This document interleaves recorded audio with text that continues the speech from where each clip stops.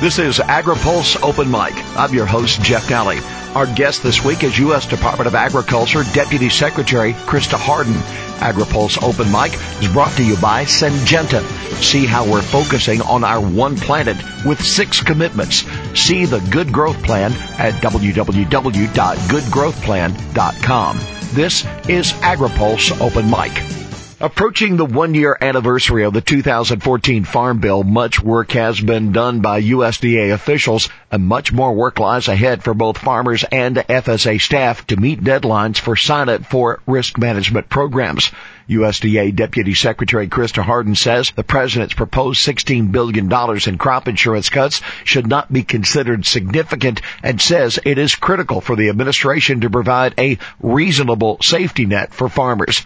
Harden says growing up on a family farm and spending most of her professional career working with farmers gives her a unique perspective in administering new programs. Well, I'll tell you, Jeff, first and foremost, I am the daughter of farmers. So I understand just by the way I grew up the significance of farm programs and policies and things that decision makers in Washington really help set the course many times for what's happening on the farm and for marketing and how you're going to deal with needing the safety net. So I think the background that I have had, not only growing up but working for farmers pretty much my whole career in Washington, has really helped me be sensitive, aware, and knowing that, no matter how good something sounds in Washington and looks on paper, it's really got to make sense on the ground in Camilla, Georgia, or wherever the farm may be across the country. So I think it's really helped me prepare me for the implementation process. But now you have a different boss,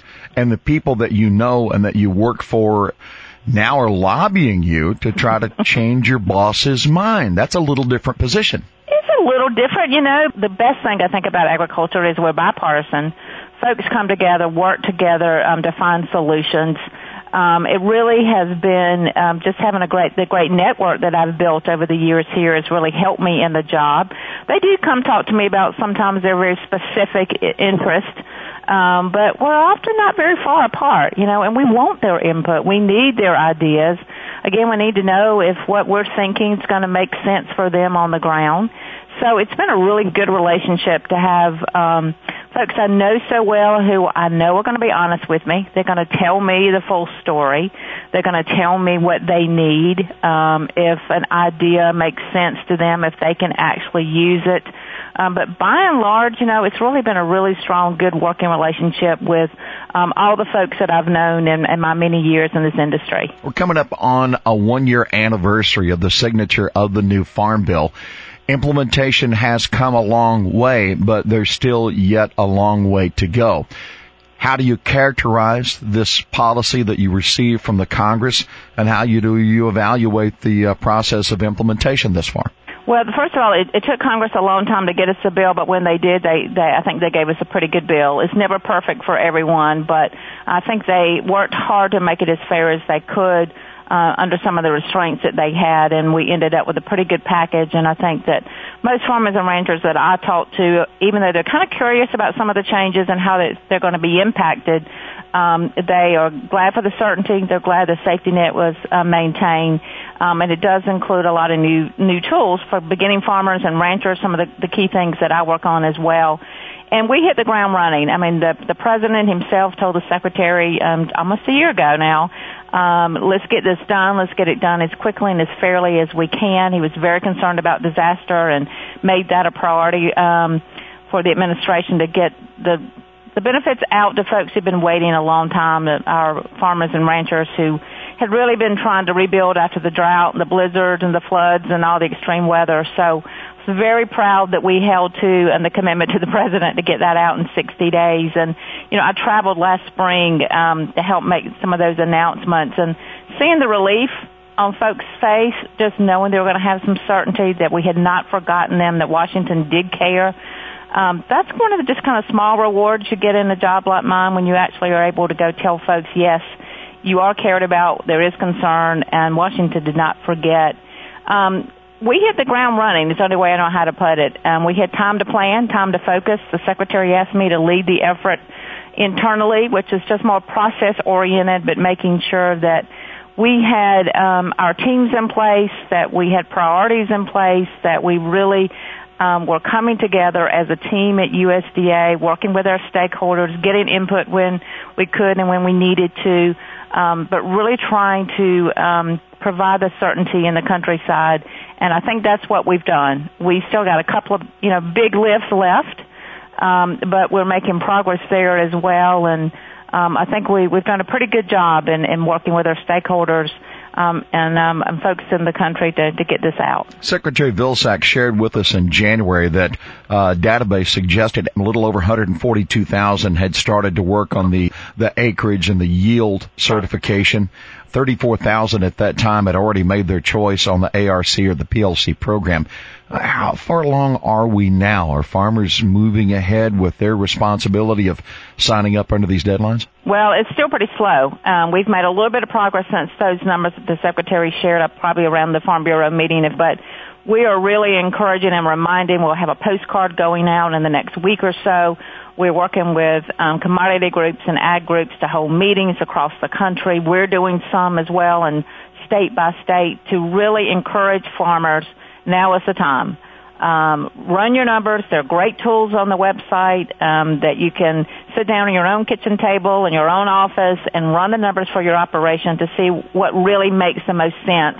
This is the first time, in a long, long time, if ever, that the producers themselves have to make these individual decisions with their landowners and with their own teams to decide what works best. A lot of them are, I don't know if they're procrastinating, but they're just waiting to see, what their neighbors are going to do, and if more information's out there. A lot of them are busy, and they're just not yet have come into our offices. So we're really, really encouraging. March is around the corner. February is a short month, and it will go quickly. So we really want our producers to come in, start to sign up, make sure that they know what in their mind is going to work best for their own operation. Well, at the end of the month, the 27th, the deadline for reallocation of base acres and updating yield, and then the full sign-up's got to be done by the 31st of March. So, yes, we are running out of time with a lot of work left to do. Speaking of work left to do, let's talk about some other elements of the bill that we're kind of waiting to be rolled out. Sure. Are we any closer to a definition of who is actively engaged in farming? Well, the term actively engaged, it's been around a long time, and there's been a lot of debate on Capitol Hill and in other corners about how do you define that. And it does impact different operations, different types of operations with different complexities. Sometimes that's regional, sometimes that's not. We are making progress. Our goal is still to have something out there for the 16 crop, but this is also whatever we propose. We're going to have comments, so producers will have another opportunity to tell us, and hopefully they will. They'll give us specifics on how, when our proposal comes out, how that will impact them and the operations in their area. So this has been a very sensitive but careful process. We want input. We want producers' ideas when they see a proposal, and I hope that will be coming out soon. Again, the goal is still for the 16 crops. So we're on a fast track now to try to get this out there for producers to react to. What are the things that you're evaluating in this actively engaged? Because there are many who see this as this definition as a clear move to a means test of who's in and who's out.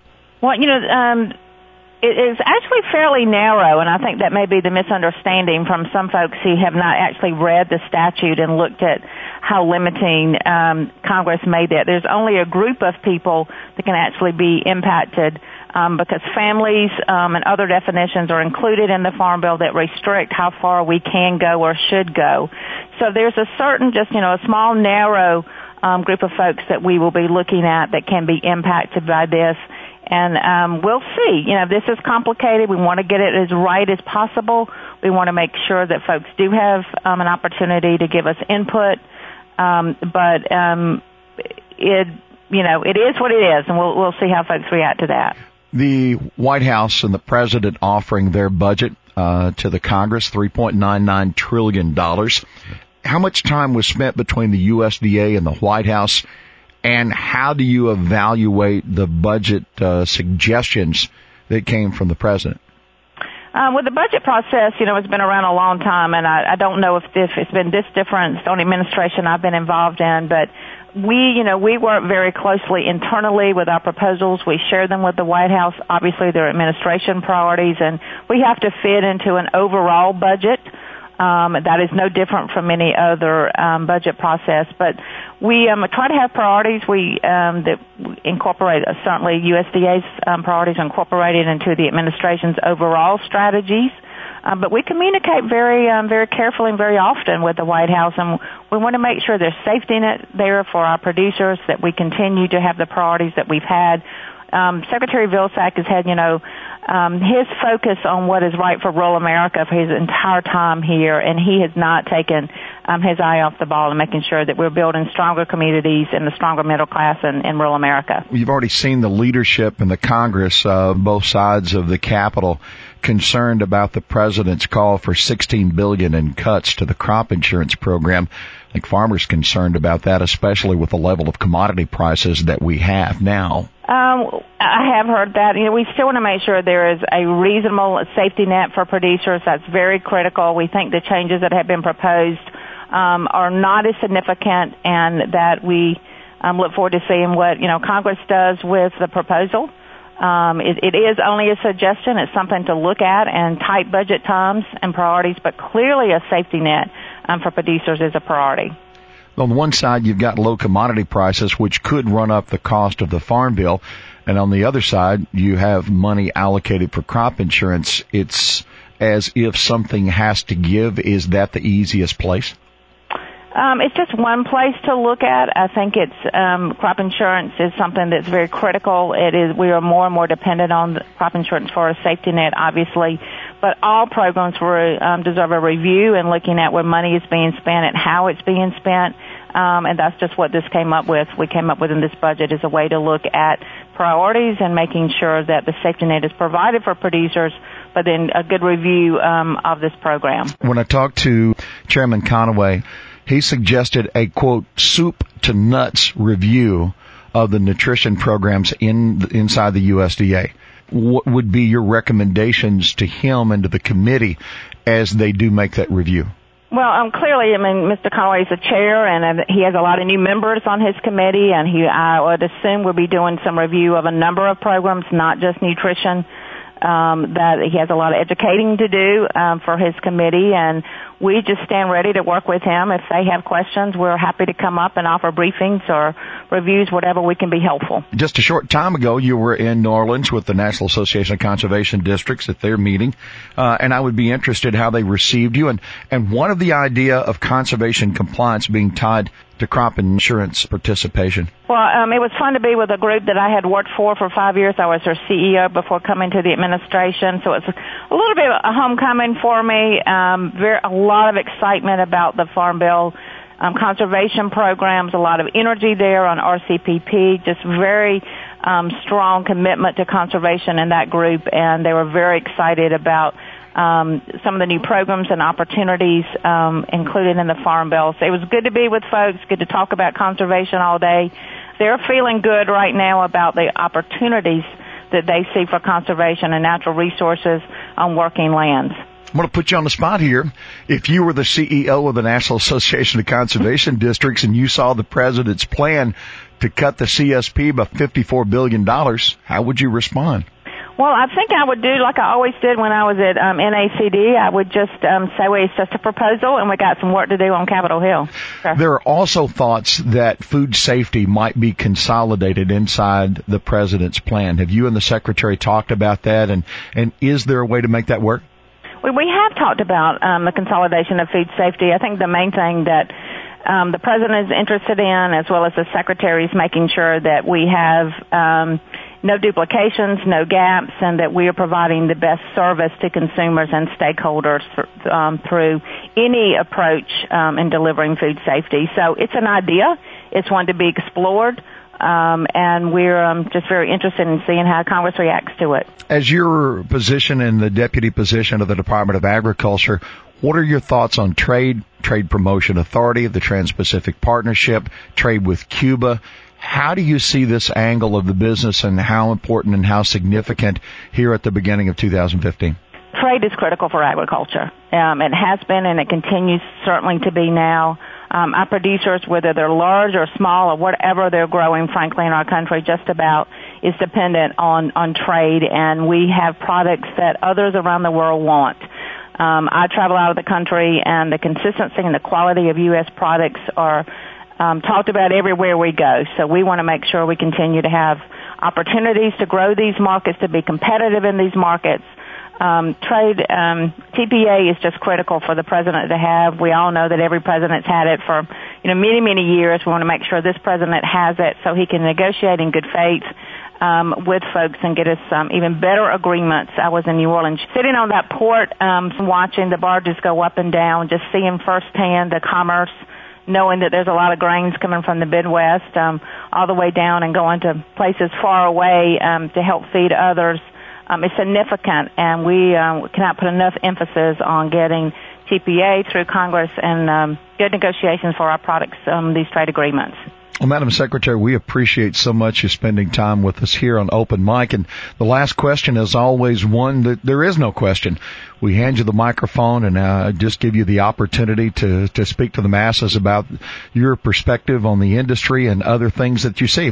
Well, I'll just say, as a daughter of a farmer, and I've always worked in agriculture my entire career, there's always it's just an honor and a pleasure to work for, I think, the best industry in the world. We have a lot of opportunity right now with a lot of great things going on. This Farm Bill is giving some certainty in the countryside. We want to make sure that farmers take advantage of our programs, know it's there. And for me, I spend a lot of time thinking about who's the bench, who's the next group of farmers that are coming along, and making sure folks remember that USDA is here to help if you're interested in farming or ranching, that we have a lot of tools for folks, and we need to be encouraging our young people to get into agriculture. So that's what I would say, and thank you very much for the time. Our thanks to USDA Deputy Secretary Krysta Harden, our guest this week on Open Mic. Agri-Pulse Open Mic is brought to you by Syngenta. See how we're focusing on our one planet with 6 commitments. See the Good Growth Plan at www.goodgrowthplan.com. For Agri-Pulse, I'm Jeff Nally.